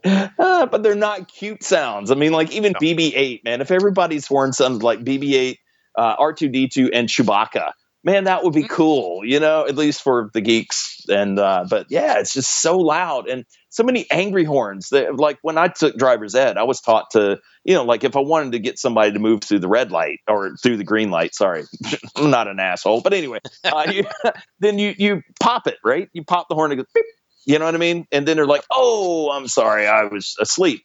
And then they move on to the green light versus holding it down. So it's like, argh. But everybody in New York is like, they never heard that lesson. It is all like, just hand on the horn, man. It's awesome. It's like Morse code, isn't it? You're like, what? It's insane. But the thing that is even more insane, and I'm pretty sure this is stateswide, how many adverts do you guys need on network TV? What's all that about? I put a tweet out midweek saying it's very nice to see that the network TV channels have bits of programs in between their adverts. Oh my God, how many adverts? See, when you guys have a TV show on the BBC, if it says it's an hour, there's an hour worth of content. Over here, we have maybe 40 minutes worth of content and 20 minutes worth of commercials. And but then again, we don't have the government collecting money based upon televisions and access and all that stuff, which I think rocks. Over here, it's just... But we only have that on one channel. Well, sort of two channels. It's only the BBC that do that. So our sort of ITV, as they're called, and Channel 4 and Channel 5 and so on, they're all funded by adverts. Really? And nowhere near as many adverts. I mean, I'm sure the adverts came on, and then in the adverts, there was an advert break with more adverts in, and it was like, Jesus. After a while, I guess it's like, oh, what the hell was even happening on this show, right? Yeah, it's like I've forgotten you would get, and now previously on advert break, and then the titles would come on for the show, and it'd be like advert break. You're like, oh come on, and I'm going to blame you for all the adverts because it's like, what is it with you doing this, that, and the other? But the adverts over here we get. So say it's an advert for headache tablets. So have you got Britain would be, have you got a headache? Take this headache tablet. You'll feel better. Please consult your doctor before taking headache medicine. Right. In America, it's like, have you got a headache? Has your brain been pounding to the point where you think it's going to explode and you're going to die? You need to take this set of drugs. Side effects include nose bleeding, ears fall off, impotency. You're going to crap yourself constantly. Your heart will explode and you may die in a big blobby mess. However, at least it made your headache go away. Oh, God, depressing. Man, I'm telling you, we are a litigious society over here. So it's kind of like any pill that might do any good has at least 15 side effects that are sometimes contradictory to why you're taking it. It's kind of like, are you depressed? You should take this pill because, but the side effects are more depression, suicidal thoughts, jumping in front of trains. It just, it's like there was one where it's like for irritable bowel syndrome, although it might cause diarrhea, anal seepage. Oh, God, man, it was a long list. So, yeah. But they don't want to be sued. They want to be sure that you understand. And, it's kind of like yeah. I think that's actually a movie that's crowdfunding, actually, anal seepage. I've seen a Kickstarter for that somewhere. It wouldn't not surprise me, man. And ultimately, it's the product placement is adult diapers, right? It will be. It's John McClane in Anal Seepage 3. So he's running around. That was actually a working title for the previous Die Hard, I believe. I think that was exactly how many people described it. Well, I've never seen so many adverts in my entire life. Yeah. So it was kind of, you've either got, when you're doing the channel hopping, you got always adverts on that one. I'll just channel hop. Right. And they're all adverts. So you go all the way up and then you go all the way back down. And then you find the program, and then there's an advert break. You're like, oh, here we go again. So it's just kind of mental. See, to me, the smart networks would have their commercial breaks in an alternate time or whatever. You know what I mean? So that literally it's like, damn, man, this is the 5th commercial. I'm changing channels. Then, bam, you're in content, right? And then you're going to stick around until they go into commercial overload. And yeah. When a downside is people beep horns. I spent $25 on CDs, and you've got lots of adverts. I think that is a very well sort of enjoyed trip. I can't say enough about New York. It was amazing. I think it's probably my best holiday ever. I think. Wow, man, that is awesome. Really. Well, you need to, after you write this and post it in blog form, you need to contact the mayor of New York and all the powers that be over there in hopes that they will just bring you right back because you're an international podcaster, I am. Exactly. That's what I was telling Ken yesterday. I'm like, man, podcaster, international audience. And, anyway, it is kind of, it's funny the way some people view it. And then other people are like, yeah, you're on iTunes. You know what I mean? It's like part of my family's like international. The other half are like, yeah, man, whatever. Yeah, they're like, you're lucky if you're interstate, pal. Right. Mr. Egomaniac. That's it. We don't even listen to you in this household. Do you really think people listen in other countries? Yeah. Well, as many times as my mom has said, I'm going to listen this Monday. Never happens, man. Because she would tune in via Stream with a Dot and then, but she never does. And then I even set up her phone, and not that she would really enjoy some of the things that Jake and I talk about, but, I figured she would at least like to hear the intro, whatever, And, but yeah, man, that never happens either. I even set up her phone to look after, like the podcast app so that both Wax and Cinematic and From Page to Screen automatically queue and say, hey, you have new episodes to listen to. Yep. That's exactly the way my iPod works. It goes, and I'm like, oh, there's a new Waxing Cinematic, and it automatically downloads. Yeah, yeah. That's awesome, man. Yeah. It's pretty cool. Yeah. So film-wise, did you even know he did a War Games 2? No. There is a War Games 2. You must be familiar with the first War Games. Yeah, that was back in the 80s, though, wasn't it? Certainly was. Yeah. Matthew Broderick, Ali Sheedy, etc. Yeah. It's a War Games 2 on Netflix, and it's actually not bad. It's called War Games: The Deadly Code. and it's about a kid that thinks he's playing a video game, but he's actually tapped into a sort of artificial intelligence thing that's been run by the military, which ends up triggering potentially a global war. So totally different from the storyline of the first War Games. But with technology moving on nowadays, it kind of works. Yeah. When was the release date? Past couple of years, I think. I only saw it appear on Netflix the other day. Yeah. Wow. So it's pretty recent. And it was all right. I think it's made straight for DVD or whatever it is, but it was all right. It was pretty cool. Well, and even those can look pretty good. Yeah, of course they can. Yeah. And there are some throwbacks to the original War Games as well. So it's like, yay, that'll do. But, not enough to make you go, wow, they've done a really good job on this one. But enough to make you go, I want to watch the original War Games again. So that's worth checking out. Cool. One of the questions I had, I don't think I asked it on the last podcast, but when people listen to podcasts, do you think they get more excited about listening to current films that are out? So if we were talking about Deadpool, or do you think they prefer like War Games 2 or nostalgic stuff, or a mixture? I think with so many people subscribing to Netflix and Amazon Prime and Hulu, and I'm sure there's others. I mean, like YouTube has come up with, like YouTube Red, and it's a paid service, and they now have original content. I don't know if it's worth a damn, but it's out there. And to me, I think people want to hear if there's anything good to see in the cinema, but I think people also want to hear, what's good on, like Bates Motel. Last Saturday, season 3 became available on Netflix. And for all those people who, wanted to binge watch all 3 episodes, not all 3 episodes, all 3 seasons, like over a weekend, they won't get the notification from Netflix. So maybe, on Waxing Cinematic, maybe that helped someone find it. So, and then, you think about different movies, and like, I didn't know War Games 2 was in existence, but now I do. So my hope is that talking about a plethora of movies from ancient, classic black and white fare all the way up to whatever the latest and greatest that just came out on Blu-ray or on the silver screen. Hopefully people are interested in the broad, because sometimes, if you're waiting on a movie to come out on Blu-ray or even DVD or, to be released, period, because some of the classics now are just now coming out and you can, get your own copy. So I'm hoping we're entertaining. What's your take on it?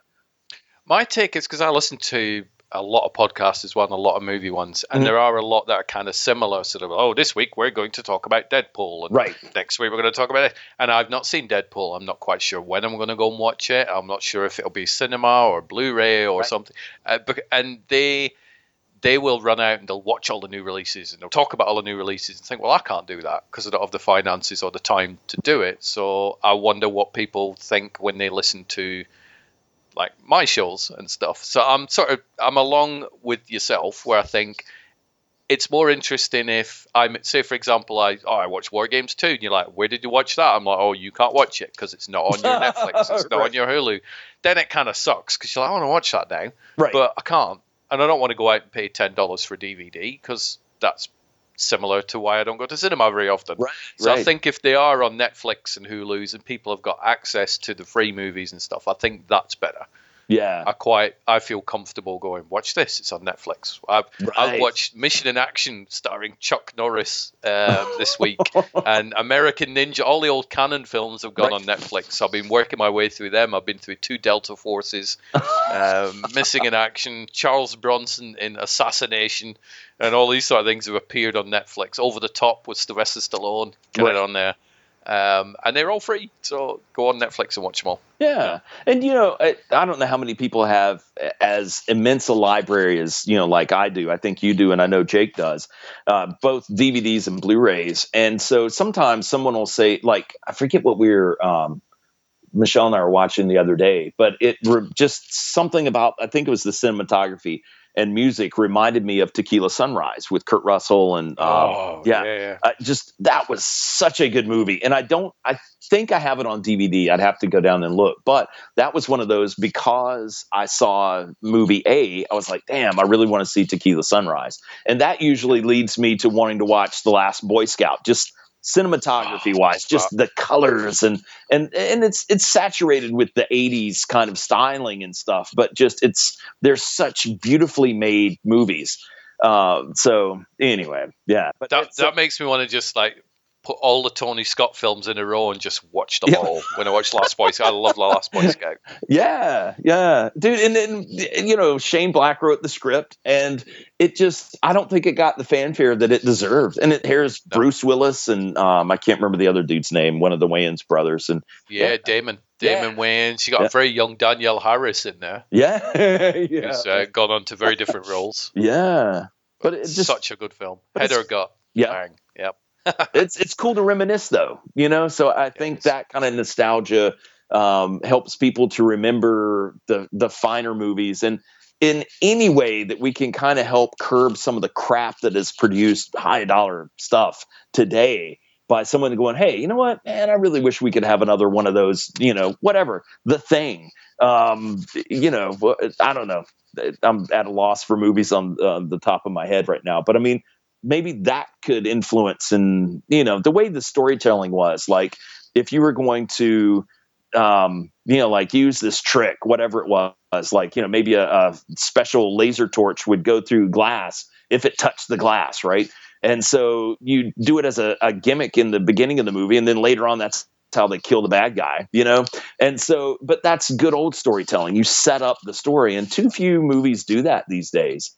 You see J.J. Abrams doing it. You see, oh gosh, man, the older directors doing it. But a lot of these younger directors, they're just like, they're used to video games where, Master Chief pulls out a, like rocket launcher out his ass and uses it, because he's obviously not running along with it. So we just buy that, hey, where'd he get that axe? Oh, it's in his back pocket, So I think also the audiences are very different nowadays. True. And it's, the Star Wars: The Force Awakens, how many people were going, oh, this wasn't explained, and that wasn't explained, and we didn't find out where this came from. We didn't find out where that came. It's like, get lost, just get over it.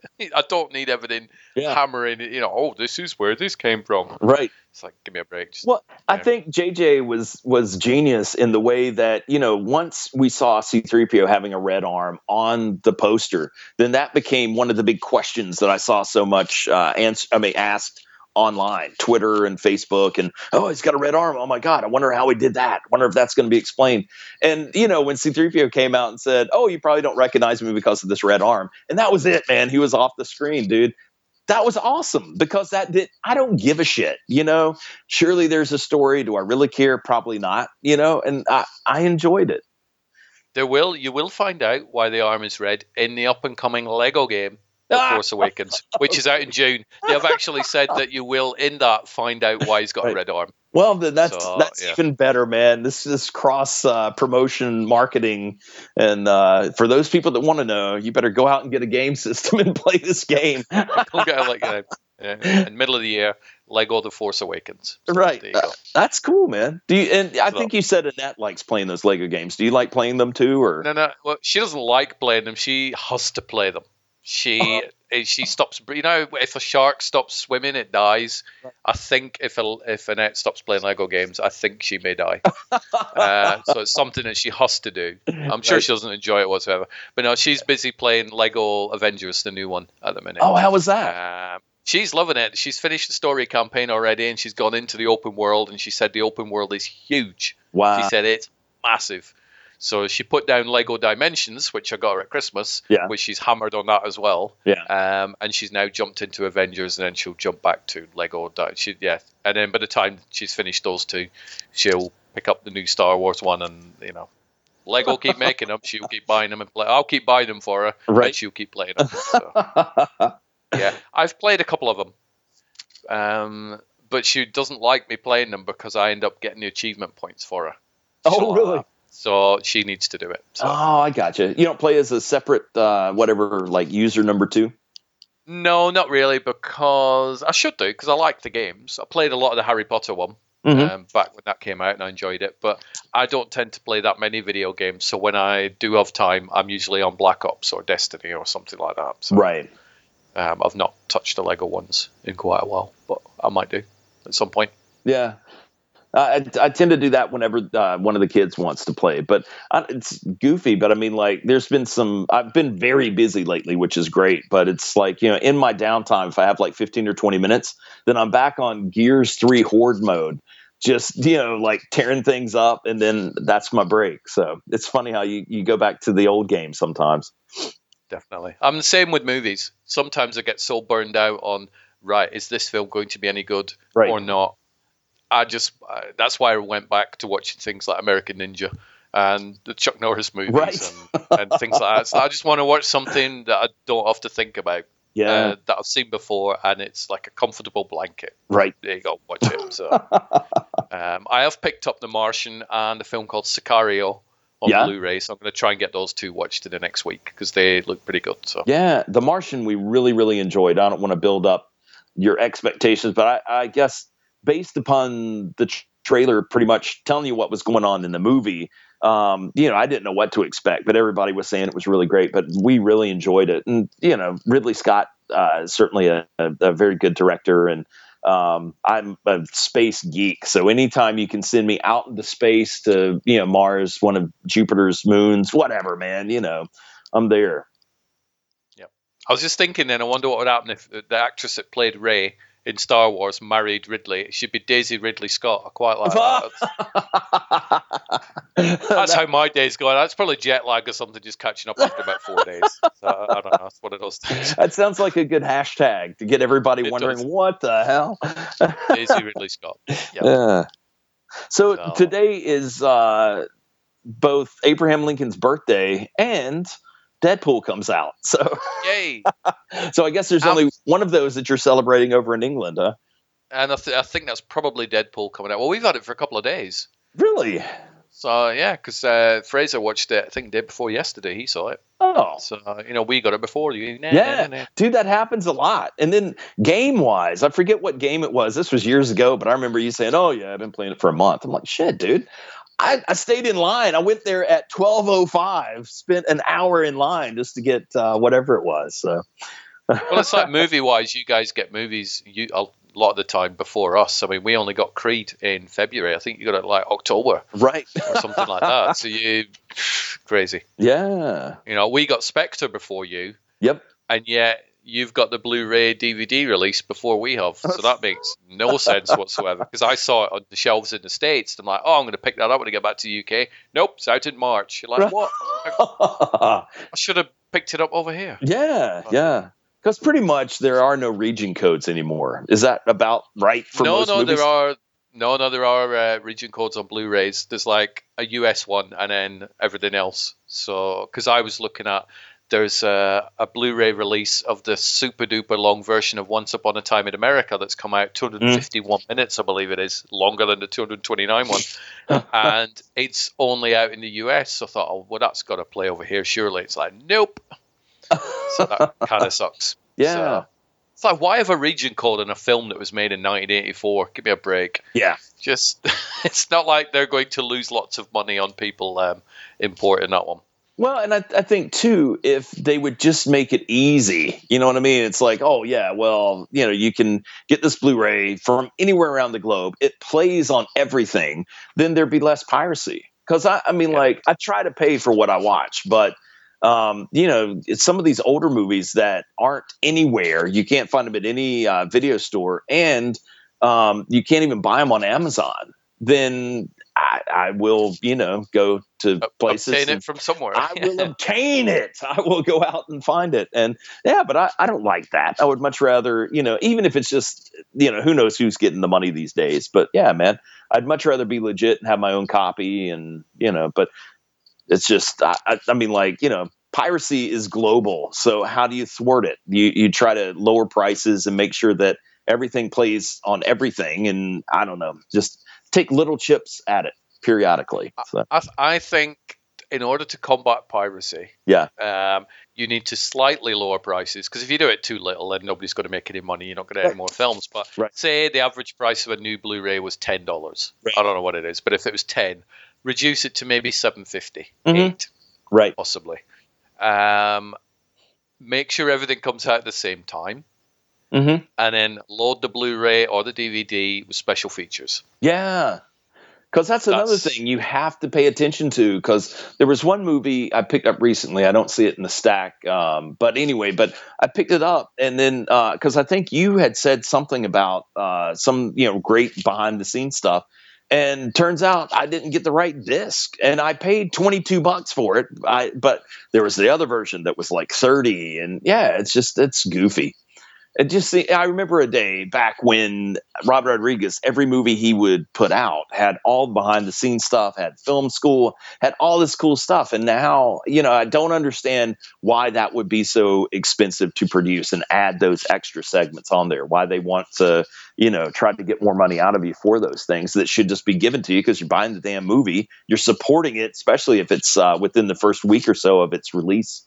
So. I spoke to a filmmaker probably about 3 or 4 years ago, and I'd watched, which I can't remember the filmmaker, I can't remember the film he's on about, but I contacted him saying, have you done a DVD commentary for it? Mm-hmm. And he went, we did do one, we recorded it, but the distribution company didn't want to put it on the disc. Why?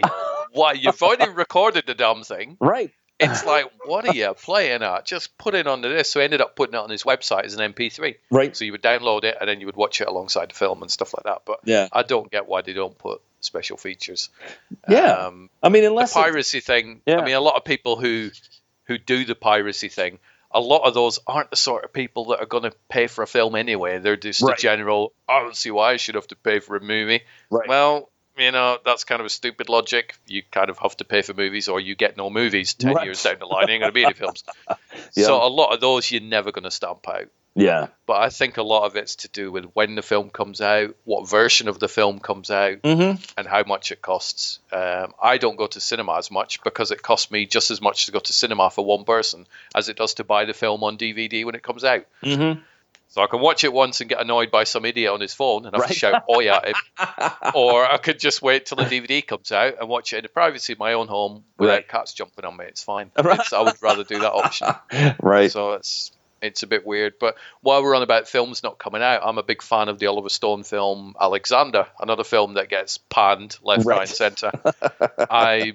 I bought the theatrical version on DVD, watched it at cinema as well. Mm-hmm. I bought the director's cut on DVD because it had different special features and a different version of the film. Mm-hmm. I bought the final cut on DVD, which had an even different version on it. Right. And then maybe 4 years ago, he brought out the ultimate cut, which he's gone back in and he's done it. And he's like, this is the perfect cut. Right. 220 minutes or thereabouts. Never even come out in the UK. Never even come out. It's like... Well, I want to watch that one. So I've managed to get it from somewhere, but I looked on Amazon a couple of days back and found the DVD. Will it play on this thing? It's only out on Blu-ray. Nope, won't play on UK Blu-ray players. So I had to obtain it from somewhere else. Right. So, they're not helping themselves to these studios. Mm-mm. A lot of them aren't, anyway.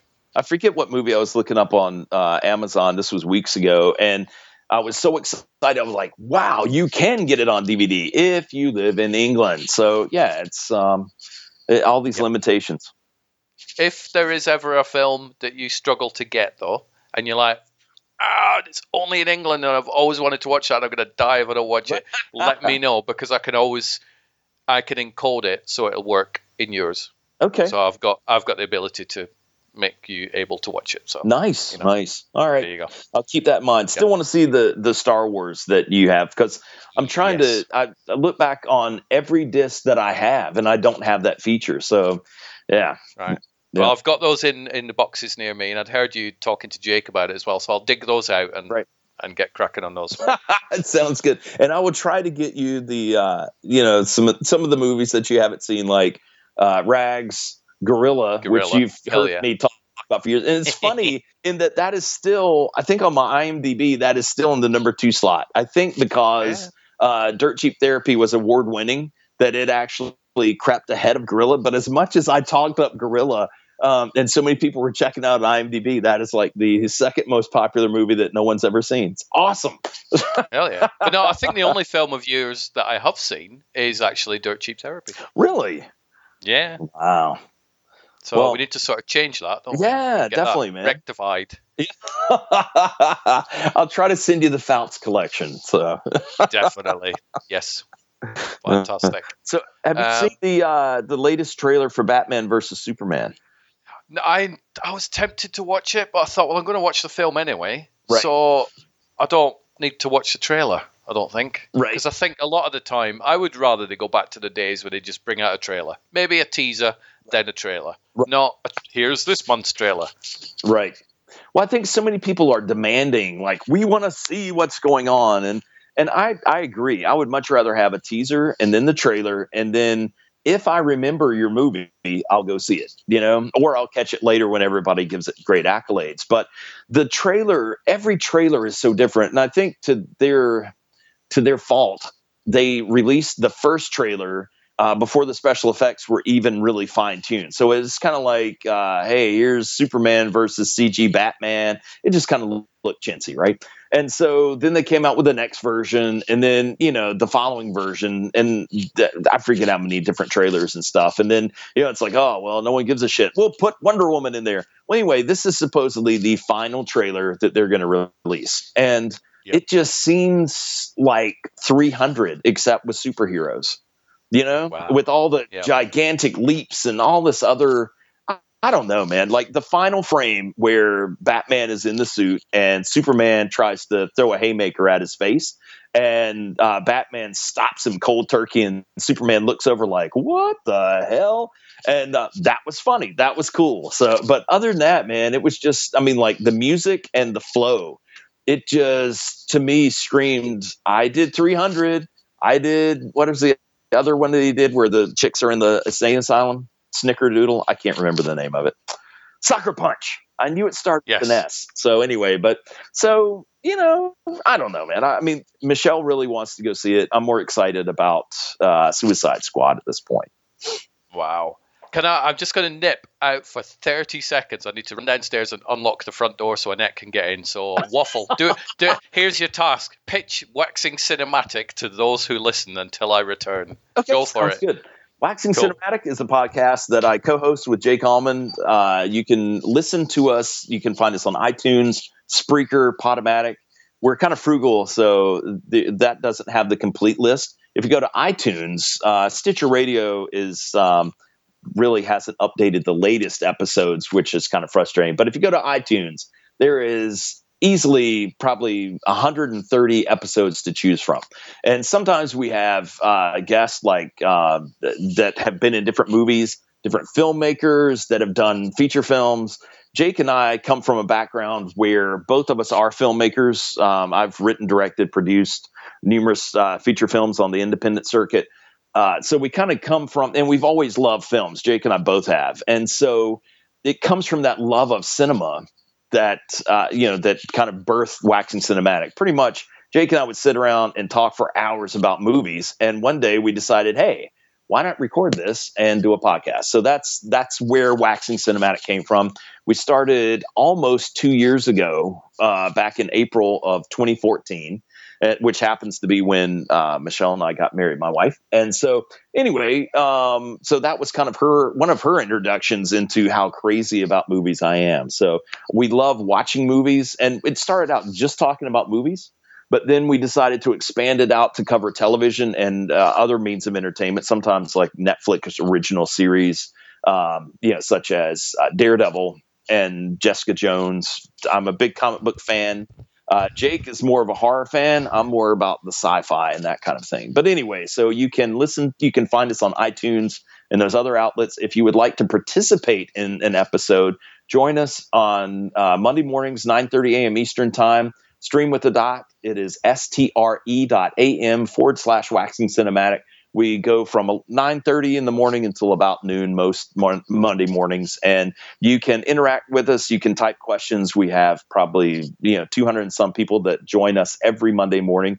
Very kind crowd, and they help us stay on track. Sometimes we will fumble and not remember the name of a movie, and Eric Jones or Charity Parkinson, there's a whole host of them, and they're just like, oh, that's Pinocchio, man. Anyway, so we have help out there keeping us on track. But it's fun to interact with everybody, and that's how we record our show.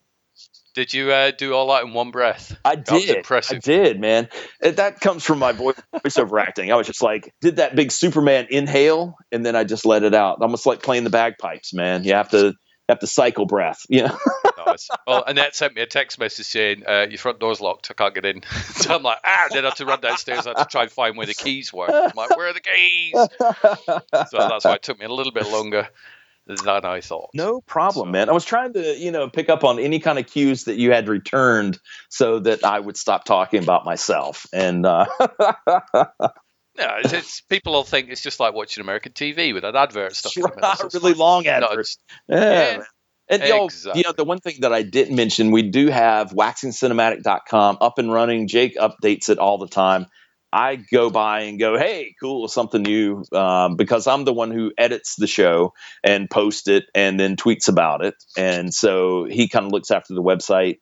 There are some different blogs and stuff on there that he's written. Eric Jones has written, and I think a few others. And I don't know if we used any of your blogs yet, because movie reviews.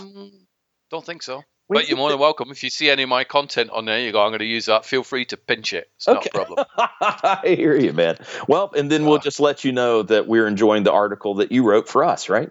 Oh, definitely. I was on your website probably about 20 minutes before we started podcasting. Thought I need to have a look at this, and I did. So, well, good. Looking good. Well, thanks, man. Thanks. And so again, a picture of you and a picture of the top half of Jake's head. There you go. So, okay. Yeah, I forget what I think Jake had a much more conformist picture, much more traditional, like the two of us sitting on the couch looking like some old couple from wherever. And I was like, dude, that's not our show. People need to understand that, it's wild and crazy. So yeah, the other was something that we did. Stream with the Dot got up with us and said, hey man, we really like your show. You've been using our, the app on the phone and streaming live and all that. And we were wondering if you would take some pictures of you guys doing the show, send them to us so we can use it to promote the app, and they would promote Waxing Cinematic simultaneously. So good cross promotion. So yeah, so we just kind of took some more traditional pictures and then just went kind of batshit crazy, and which is one of those where, and Jake's actually standing up. I know it doesn't. No, there was one time where he was actually standing on a crate that was, like a foot tall, and then we were looking eye to eye, which we had never done before. So that was kind of a new experience. And then we got stools, so we're saved. And we can actually, not get so worn out doing, 2.5 hours worth of podcasting. Well, now that I've come back from New York, I'm playing mad catch up with film watching, website articles, podcast recording, podcast editing, video editing all the video that I shot in New York. So it's like the crazy time. So it's the punishment for having a holiday. That's good. Hey, so mega catch up. Did you watch any movies on your plane trip over and back? There were no seat back video screens on there. It's like, this is like the Stone Age. What on earth is going on? Couldn't do it. Couldn't watch any film. And I had the Kindle with maybe half a dozen films on it, but all the films would probably have been NC-17. So I thought, well, I've got some stranger sat next to me. Do I really want to put when you look at somebody's screen, you're like, what are they watching? Especially if they look over right at that inappropriate moment and Bone Tomahawk, right? Granny going, what? Sonny, you're wrong. Exactly. So I didn't watch anything going over. I just listened to lots of podcasts, including Waxing Cinematics. One of your episodes, probably 90-something, was actually being listened to whilst 40,000 meters above planet Earth. So that was... Maybe it's a first. I don't know. Possibly. So, maybe it's been done before. So in other words, Waxing Cinematic has joined the Mile High Club, huh? It has indeed, yeah, definitely. Yeah, it's me, you, and Jake all together, just enjoying a good old 2-hour session. Yeah, that's exactly what that was. So I went through a lot of podcasts while I was listening. Yeah. Well, that's good, man. So. Did they have free Wi-Fi on board? I mean, that's a long flight. Nope. No, it'd have been fine if they did, but nope, no free Wi-Fi. It was like being back in the Ark. It wasn't good. Did they give you meals, or did you have to pay for those? Yeah, too? No, we got food, and they were showing films. They had like a central video screen. It would come down, but it was quite small, so you'd have to tilt your head like sort of Stephen Hawking out of The Theory of Everything. All right. And I thought, this is not the way that I want to watch The Martian, right? Because that was the film they were showing. So I thought, no, I'm not watching a film like that. So. Right. On the way out, do you know what film they showed? This is how sucky the airline was. Fantastic Four. Oh, they probably gave that to the airlines. It's like, you know what? No one's watching this shit. It's not moving off the shelves fast enough. And yeah. So it was the Fantastic Four on the way out and then the Martian on the way back. And so I didn't watch either of them. So. Yeah. Well, and that's good because The Martian is well worth watching proper. I imagine you probably wouldn't have lost much other than wanting your time back if you'd watched the Fantastic Four. Although I've never seen the movie, so I really can't, I've seen the first 45 minutes of it, and it's not that bad from what I've seen. But from what I hear, it does kind of nosedive to the second thing. But it's, visually it looks good. Yeah. But it doesn't do anything special. But it seems okay so far. Right. But I'll reserve judgment until I've watched it all, because apparently it does kind of take a dive. In the third act. So. Well, and it would be interesting to see what was originally shot before they went in for, reshoots and altered endings and whatever. I mean, and then, like I say, the director in some interview was saying that, he really liked the movie that he shot. It just didn't come out that way. And then everybody turned on him and was like, oh, you went batshit crazy. And you were, like up in a tree, like that dude who made that other movie. Richard, Richard Stanley. Yep. Yeah, poor guy. One of these days, I don't think he's probably connected to the internet, but he would be a really cool interview. I might try and track him down because he is a Brit, as far as I can tell. So I'm going to try and track down. I'm going to put it on my homework list. Stalk Richard Stanley. Right. Yeah, man. Just get him on a podcast. He's probably a USophobe. You know what I mean? It's kind of like, oh no, those bastards destroyed my life. So, yeah. Have you seen the film The Woman? No. No, watch that one. I'm trying to think what other films you may have seen that she might be in. I think it's probably The Woman, but it's a good thriller / horror film. But it's more thriller than horror, and it's the main actress out of that. She's called Pollyanna McIntosh, and she is, I've got to email her this afternoon, but she's going to be a guest on an up-and-coming horror show episode. Nice. So I've not forgotten about the guest thing that you and I spoke about, so I'll get on, spoke about even.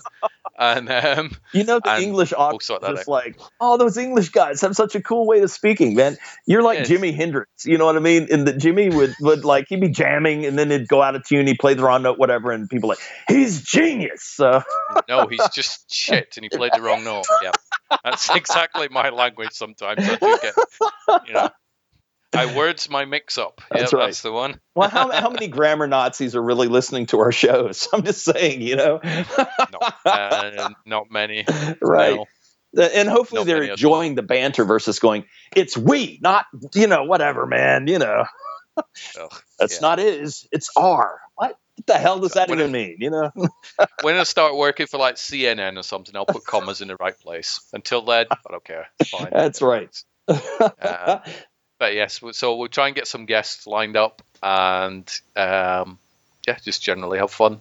Sounds great, man. But keep up the good work with Waxing Cinematic. Well, thanks, man. I appreciate the the encouragement and the listenership, and too. I mean, like you were the one who really kind of ushered us into the arena, Because I think I've been on your sorry about that. No, it's great. I mean, it's like the other day I was I was talking to Michelle and I was like, you know what? We still don't have sponsors, and I was just having a frustrated moment. And she was like, yes, but that doing Waxing Cinematic makes you happy and it makes other people happy. And I'm like, really? So anyway, then suddenly I was elated and I was running through daisies and, tiptoe through the tulips and it's lovely. Somebody Facebooked me a couple of months back saying, oh, you've been doing your podcasting thing for ages. Can you give me some advice on how to get sponsors and how to actually make some money from it? I went, you're seriously asking the wrong person. I've done over 300 of these episodes. I don't get paid for it at all. I get free movies and I get access to people who, I would love to speak to. And so that's kind of my payment and stuff. Right. But I don't make any money from this, and if that's why you're getting into it, you're in the wrong avenue. I don't even know how people get sponsors, but you do hear them. Sure. It's either audible.com that do things like that, and they go put discount code such and such in, and you get 10% off. Casper mattresses, I think they do a lot of stuff for various things. Some sort of shaving one that seems to do sponsors for podcasts, and you're like, no, I want a movie one. I want like a cinema chain to sponsor. You give me free passes for your movie theater. Yeah. I'll mention every time I watched a film at the local such and such cinema. That's always the angle that I wanted to go down. Yeah. To fit it in. Because you don't want to go, here, I'll go to Waxing Cinematic. Oh, buy a mattress. Right. It doesn't fit. It doesn't fit. However, you're listening to Waxing Cinematic sponsored by Warner Brothers Cinemas or Planet Hollywood or something like that. Would fit in. So it's, but, I haven't a clue how people get sponsors. Yeah. Well, I do envy them. No doubt. Well, I don't know if you remember the original intro for Waxing Cinematic, but Vanel did some voiceover for us. And anyway, it kind of wound up, what was it? Grab a beer and lend us your ear or something like that. And our sole goal for Jake and I were to get a sponsor who made beer to send us beer. And we were recording it on, like Monday evening, Tuesday evening, something like that. And we're just going to drink beer and talk movies, but we wanted the beer to be free because we were drinking and having to pay for it. So anyway, and then we started doing it on a Monday morning where it's, I don't think it's ever too early to reasonably drink beer. But anyway, Jake was like, no, I've got to go to work. So anyway, so our goal was just simply to have free beer tossed at us. And go to a little off license, a little beer shop or whatever. Yeah. Wherever you are and go, right, we'll advertise your shop. Just give us a case of beer. That would work. And do an advert. Yep. So that way you're getting enough beer to not mess up your show, and you're helping out a little shop. Yeah, I think if you try and take on the heavy hitters, going, I want Sony to sponsor us, then they're likely to go. And you are? Sorry, I'm not familiar with you. What is this podcast you speak of? Yeah. But Joe's beer shop down the road may be like, wow. Yeah, for the sake of $10 worth of beer, I'll have a free ad. There you go, man. So, yep. So that'll be my mission for Monday afternoon. Maybe I'll go down and try to make a connection there with one of the microbreweries and see what I can work out. Hell yes, definitely. Yeah. But yeah, I'm going to round up this episode, which I think is episode 312, 313, something like that. I think. Nice. Which is pretty impressive. Yeah, I'll say, man. And then, next time, should we pick a topic for next time, do you think? Are we ready to bring a topic back? Yeah, I think so. Because mainly I wanted to, hear about the New York trip and then we discussed a little bit about movies and trailers and whatever. And yeah, man, I think topics could come back. So yeah, definitely. And how can people connect with you? I know by Twitter and by Facebook, but do you have like a specific email that people can stalk you or connect with you and say, hey, it would be funny to, to have this as the topic or whatever. So, well, yeah, I wish people would actually. Feedback's terrible. I never get feedback. Yep. Pretty much that's like a podcasty thing. It's like rarely get feedback. Reviews on iTunes or Spreaker or whatever, they rarely happen. I've got maybe like 4 reviews. It's like, what? So leave a review. Leave a 5-star review. And if you don't like the podcast, still slag me off in the review. But if you get the 5-star things, it moves your show up a little bit and more people can potentially see it. And wow. So, so feedback would be amazing. You can email me at frompage2screen@gmail.com. You can tweet me at frompage2screen. That's the number 2, not the word 2 for everything. I have my own website, frompage2screen.com, which is just filled with lots and lots of press releases and articles that John can steal and use the odd one from waxingcinematic.com.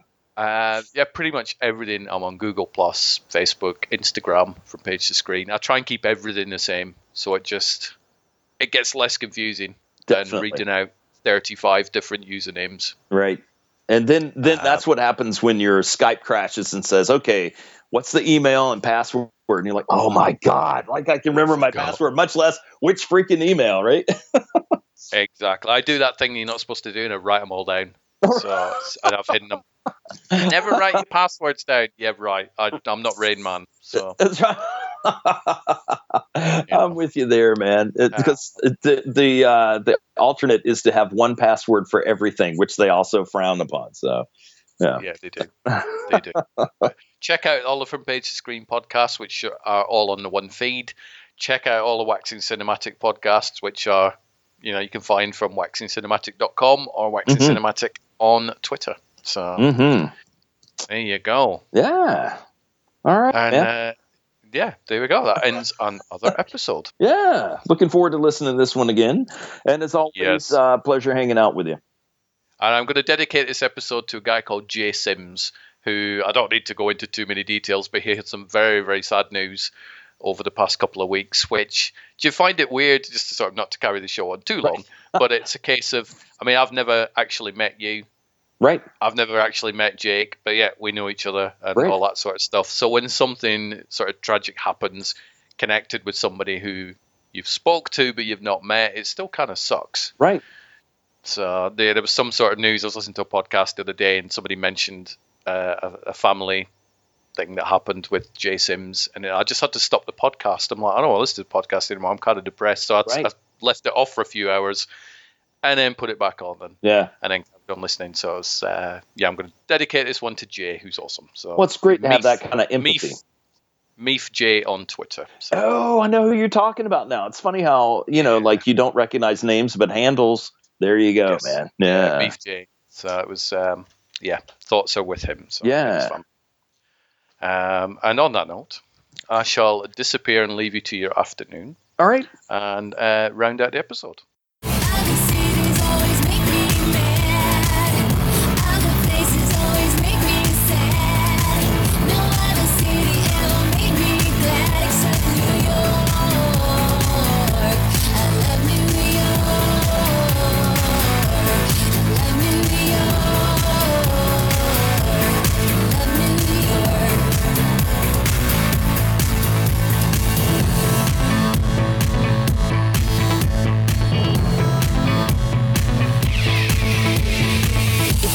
My attitude, then you can F off. Just go to Texas, isn't that where they golf? New York is not for little pussies who scream. If you can't stand the heat, then get off my street, get off my street, get off my street, get off my street, get off my street, get off my street, get off my street, get off my street, get off my street. Other cities always make me mad. Other places always make me sad. No other city ever made me glad except New York. I love New York. Love New York. Love New York. I love New York. My street, get off my street. New York. My street, get off my street. New York. My street, get off my street. New York. My street, get off my street. Get off my street. Get off my street. Get off my street. Get off my street. Get off my street. Get off my street. Get off my